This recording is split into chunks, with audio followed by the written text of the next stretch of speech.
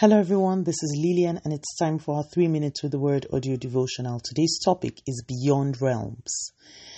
And our anchor scripture is taken from the book of John chapter 11 verses 43 and 44. And when he thus had spoken, he cried with a loud voice, Lazarus, come forth.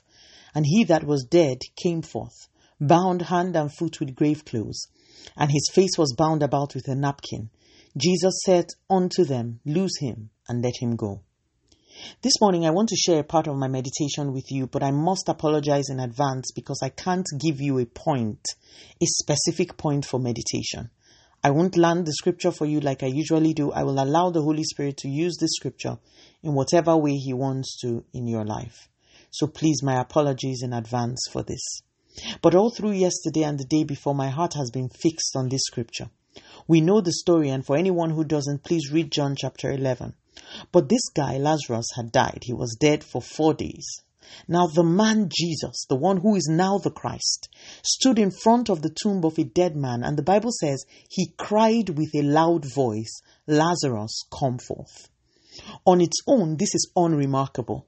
I often watch people scream loudly at funerals, asking the dead to wake. Nothing new. Actually, it is quite a common sign of grief. But the Bible tells us something remarkable in the next verse. It says, He that was dead came forth. My dear listeners, what manner of tone of voice can you use that can straddle the margins of life and death? What other living being has commanded death to give up its captives? What manner of man was Jesus? What manner of Christ is He?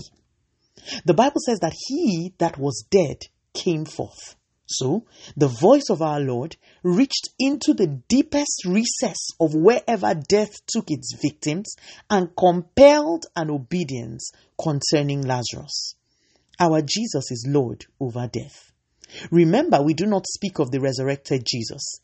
Jesus was Lord over death even as a man. I told you that I would not land this scripture because the scripture will apply to different people in different ways. May the Spirit of God locate what way this word will work for you and cause it to work. But know this, ours is a God who even death must obey. Most of the things many of us are praying for reside in the land of the living. The voice of the Lord can travel even beyond this realm. No wonder the Bible tells us in Hebrews 4 and verse 12 that the word of God is alive and active, sharper than any two-edged sword, and able to divide realms that we cannot see with our naked eyes. When I started to record this, I truly had nowhere to land it, but now I do. The word of God can go anywhere. The solution to some of your challenges lie in places you cannot visit physically, but the word of Jesus can. Ours is a God whose voice knows no barriers. As we step into the weekend, I pray that God's Spirit will open the possibilities trapped in today's scriptures up to you. Let us pray. Father, in the name of Jesus, thank you so much for your word. Continue to take all the glory, Almighty God.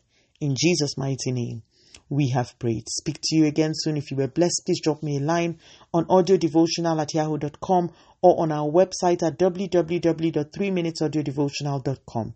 You could also follow us on Facebook, Instagram, YouTube, and Twitter at 3 Minutes Audio Devotional. Remember, wrapped up in God's Word is all you need for your change to come. Love you and bye.